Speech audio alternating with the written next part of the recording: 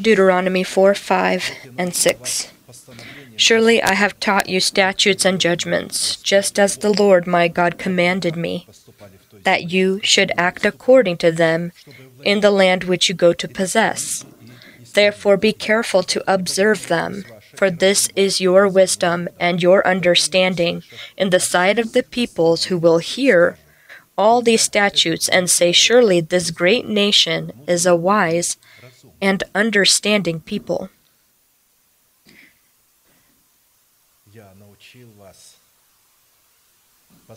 I have taught you the statutes and judgments so that you act accordingly to them in the land you go to possess. We know that the land that we go to possess is our body. In order to take hold of our body, we are taught the statutes and judgments so that we can take hold of this land. We are given wisdom, and this wisdom are these statutes and judgments. And wisdom is not the privilege to come out from the body and to see, smell, and feel the spiritual world, but in studying, understanding, and fulfilling the commandments of God. Because fulfilling the commandments of God include giving your tithe to God. And it is at the base of all of the commandments of God. And so this fulfillment of commandments is linked to our wise and will-based decisions and efforts that produce the fruit of faith or the fruit of obedience. At the same time, experience of supernatural events are in no way related to our efforts or our decisions. Supernatural experiences, as it did with Balaam, if you remember, even with the donkey in a certain situation, it had nothing to do with the spirituality of these animals or people, but it was, and almost the whole Christian world looks at this and ignores the Word of God that is above and beyond these supernatural events and things, even if they are from God. I say again that these events or experiences are in no way an expression of the spirituality or a determination of their spirituality in any way. If you remember the Canaanite kings, the Midian warriors, they had experiences, also supernatural experiences. They had them, but it did not draw them nearer to God or closer to God. Supernatural events, experiences are not the fruits of our spirit, but are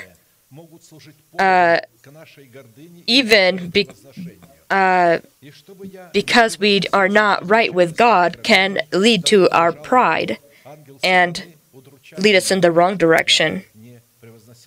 And lest I should be exalted above measure by the abundance of the revelations, a thorn in the flesh was given to me, a messenger of Satan to buffet me, lest I be exalted above measure. This was not translated exactly as it is in the original,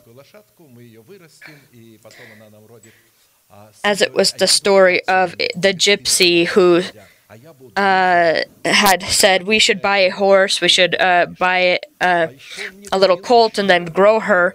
And the boy, the son, was with him and said, I will ride that horse. And he said, be careful, you'll break its back. And he's like, you will not ride it. But the son said, I will. And the father said, I will punish you. Imagine, there's no horse, and they're arguing over this. And so, as it says here, as I exalted above measure by the abundance of the revelations, a thorn in the flesh was given to me, a messenger of Satan to buffet me. And so, although this man was very spiritual, as we know, Apostle Paul, when the magnitude of this spiritual potential in him was being demonstrated through him, he began to pretty much exalt himself, and so he was needing to be corrected in that way. Apostle Paul, in his sermons, and his words only mentioned very shortly that he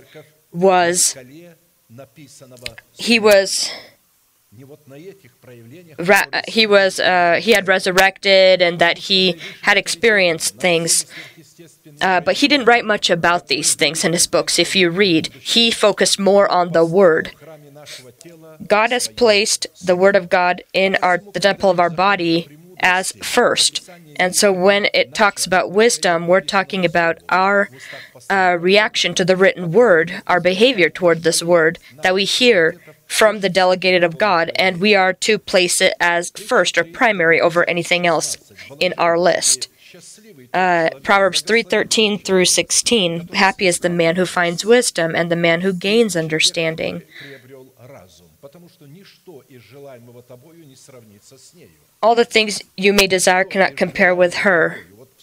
All the things you may desire, anything you may desire, it's written, it cannot compare with this wisdom, with this understanding. Length of days is in her right hand, and her left hand are riches and honor. It's interesting that the word finds in this place of Scripture is to achieve by faith. The one that has achieved this place, this position, achieved by faith, to be found or discovered in God, to be caught by good confessions. And these are confessions of your own mouth. You catch yourself in your good confessions. To be sufficient or enough in God. Not feel like you are not enough. Many Christians feel themselves as if they're not enough, they're not wholesome. That's to be sufficient and enough in God. When He places us into Jesus Christ, He looks at us that we are sufficient. And we need to understand that also and judge ourselves based on that as well. Satisfy the will of God, appear before God to also present God. This is what it means to find wisdom. The phrase that it's at the right hand, length of days is in her right hand, it says right hand. Right hand is the wise abilities of our new person. And so the lampstand was on that right side of in the tabernacle, and opposite of that was then the table of showbreads. The right hand of a man is more often active than the left, and so the left, in relation to the right, is considered less active. And so when Jacob blessed his children, those that were blessed under the left hand didn't receive the same portion of blessing. But in this case, it doesn't mean that the left is diminished or somehow less than the right. There's a center, there's a middle, and at either side of this middle or the center, there are virtues on both sides. We give no offense in anything, that our ministry may not be blamed, but in all things we commend ourselves as ministers of God, by the word of truth, by the power of God, by the armor of righteousness on the right hand and on the left. Here, it doesn't talk about the left being lower or less wholesome in some way than the right. And so when it's talking about the center between the two, we're talking about the righteousness of God. And so God's wisdom is in the righteousness of God, or in following God's commandments.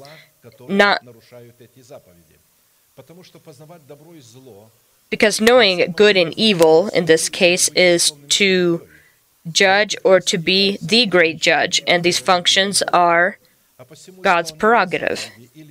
Fulfilling God's commandments or being within the boundaries of God's commandments, we find blessing both in the right hand of wisdom and the left hand of wisdom. It's interesting that the right hand has a long number of days you will receive, a length of days, which includes then the health of your body. The left hand includes riches and honor, or you taking control of these riches. And this is talking first about the riches of faith. The commandment of tithes and offerings, when it relates to other commandments or comparison to them, when it comes to pleasing God, it is a priority before God. And that's the reason for that is because tithes and offerings are accursed, or they are God's personal possession, that being within our possession, they do not belong to us. And the reason for why God has trusted to us His possessions, His personal belonging, He desired to make us partakers of His divine nature. Make sure or take watch where you're sending God's belonging, what institutions you're investing them in or sending them to. If these are dead religious houses, putting God's possession, God's belonging into those places, we become unclean, and in no way are we pleasing Him. We are only satisfying our religious ego.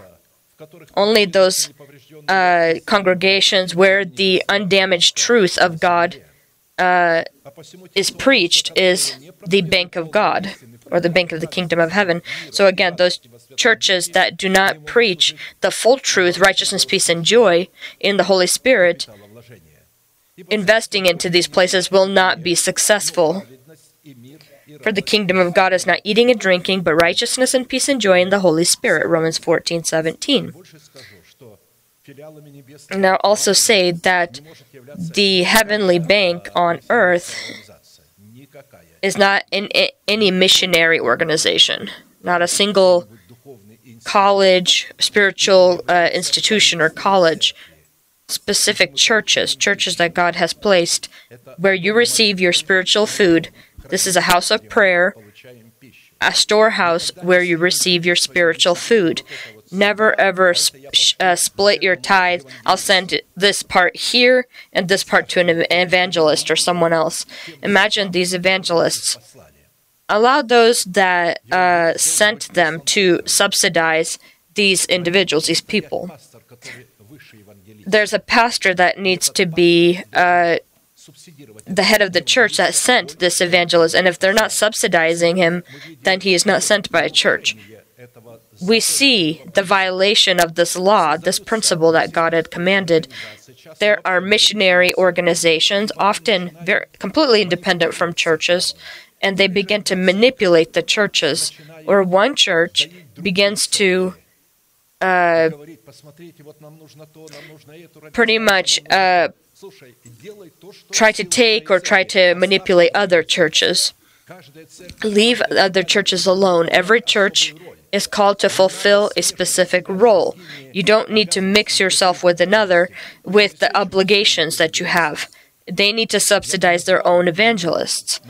I'm naming names. It's unfortunate the names that are today very much respected, and they unfortunately are cycled on different means and possessions. They're not focused upon the power of the Holy Spirit or God's revelations. And God will deal with these individuals. We need to give our tithes and offerings to the church, to the place where you receive your spiritual nourishment. If you don't think that you're receiving that nourishment, leave the church and go where you think God has truly sent you, where you are being fed with spiritual food and where God truly has sent you. Let us honor God today, right now, with tithes and offerings. This is a law that is this is a fundamental commandment that we're to follow. And in this way, we will honor God. We will acknowledge His authority over ourselves. We will demonstrate our love, and we will testify before Him that we are His possession. We are His holy part. Because first, a tithe is not our money. It is we ourselves. And in order to confirm this before God, show before God, I am your holy part. We separate then this tithe to Him, demonstrating this, and the church that is resisting that truth and does not separate their tithe in the correct and proper amount that God has commanded and the right place is not then considered God's holy part. Let us stand up and sing.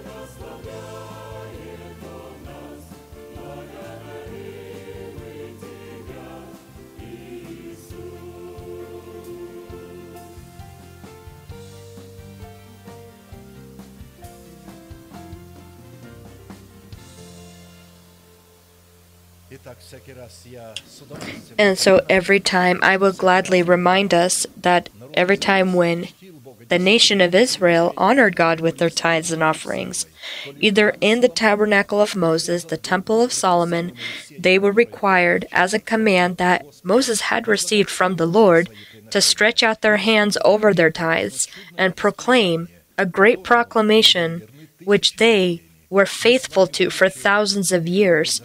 We're that same Israel. We are connected to the same roots. We're nourished by the same tree. We will do the same thing. Please stretch out your hands over your tithes and pray together with me.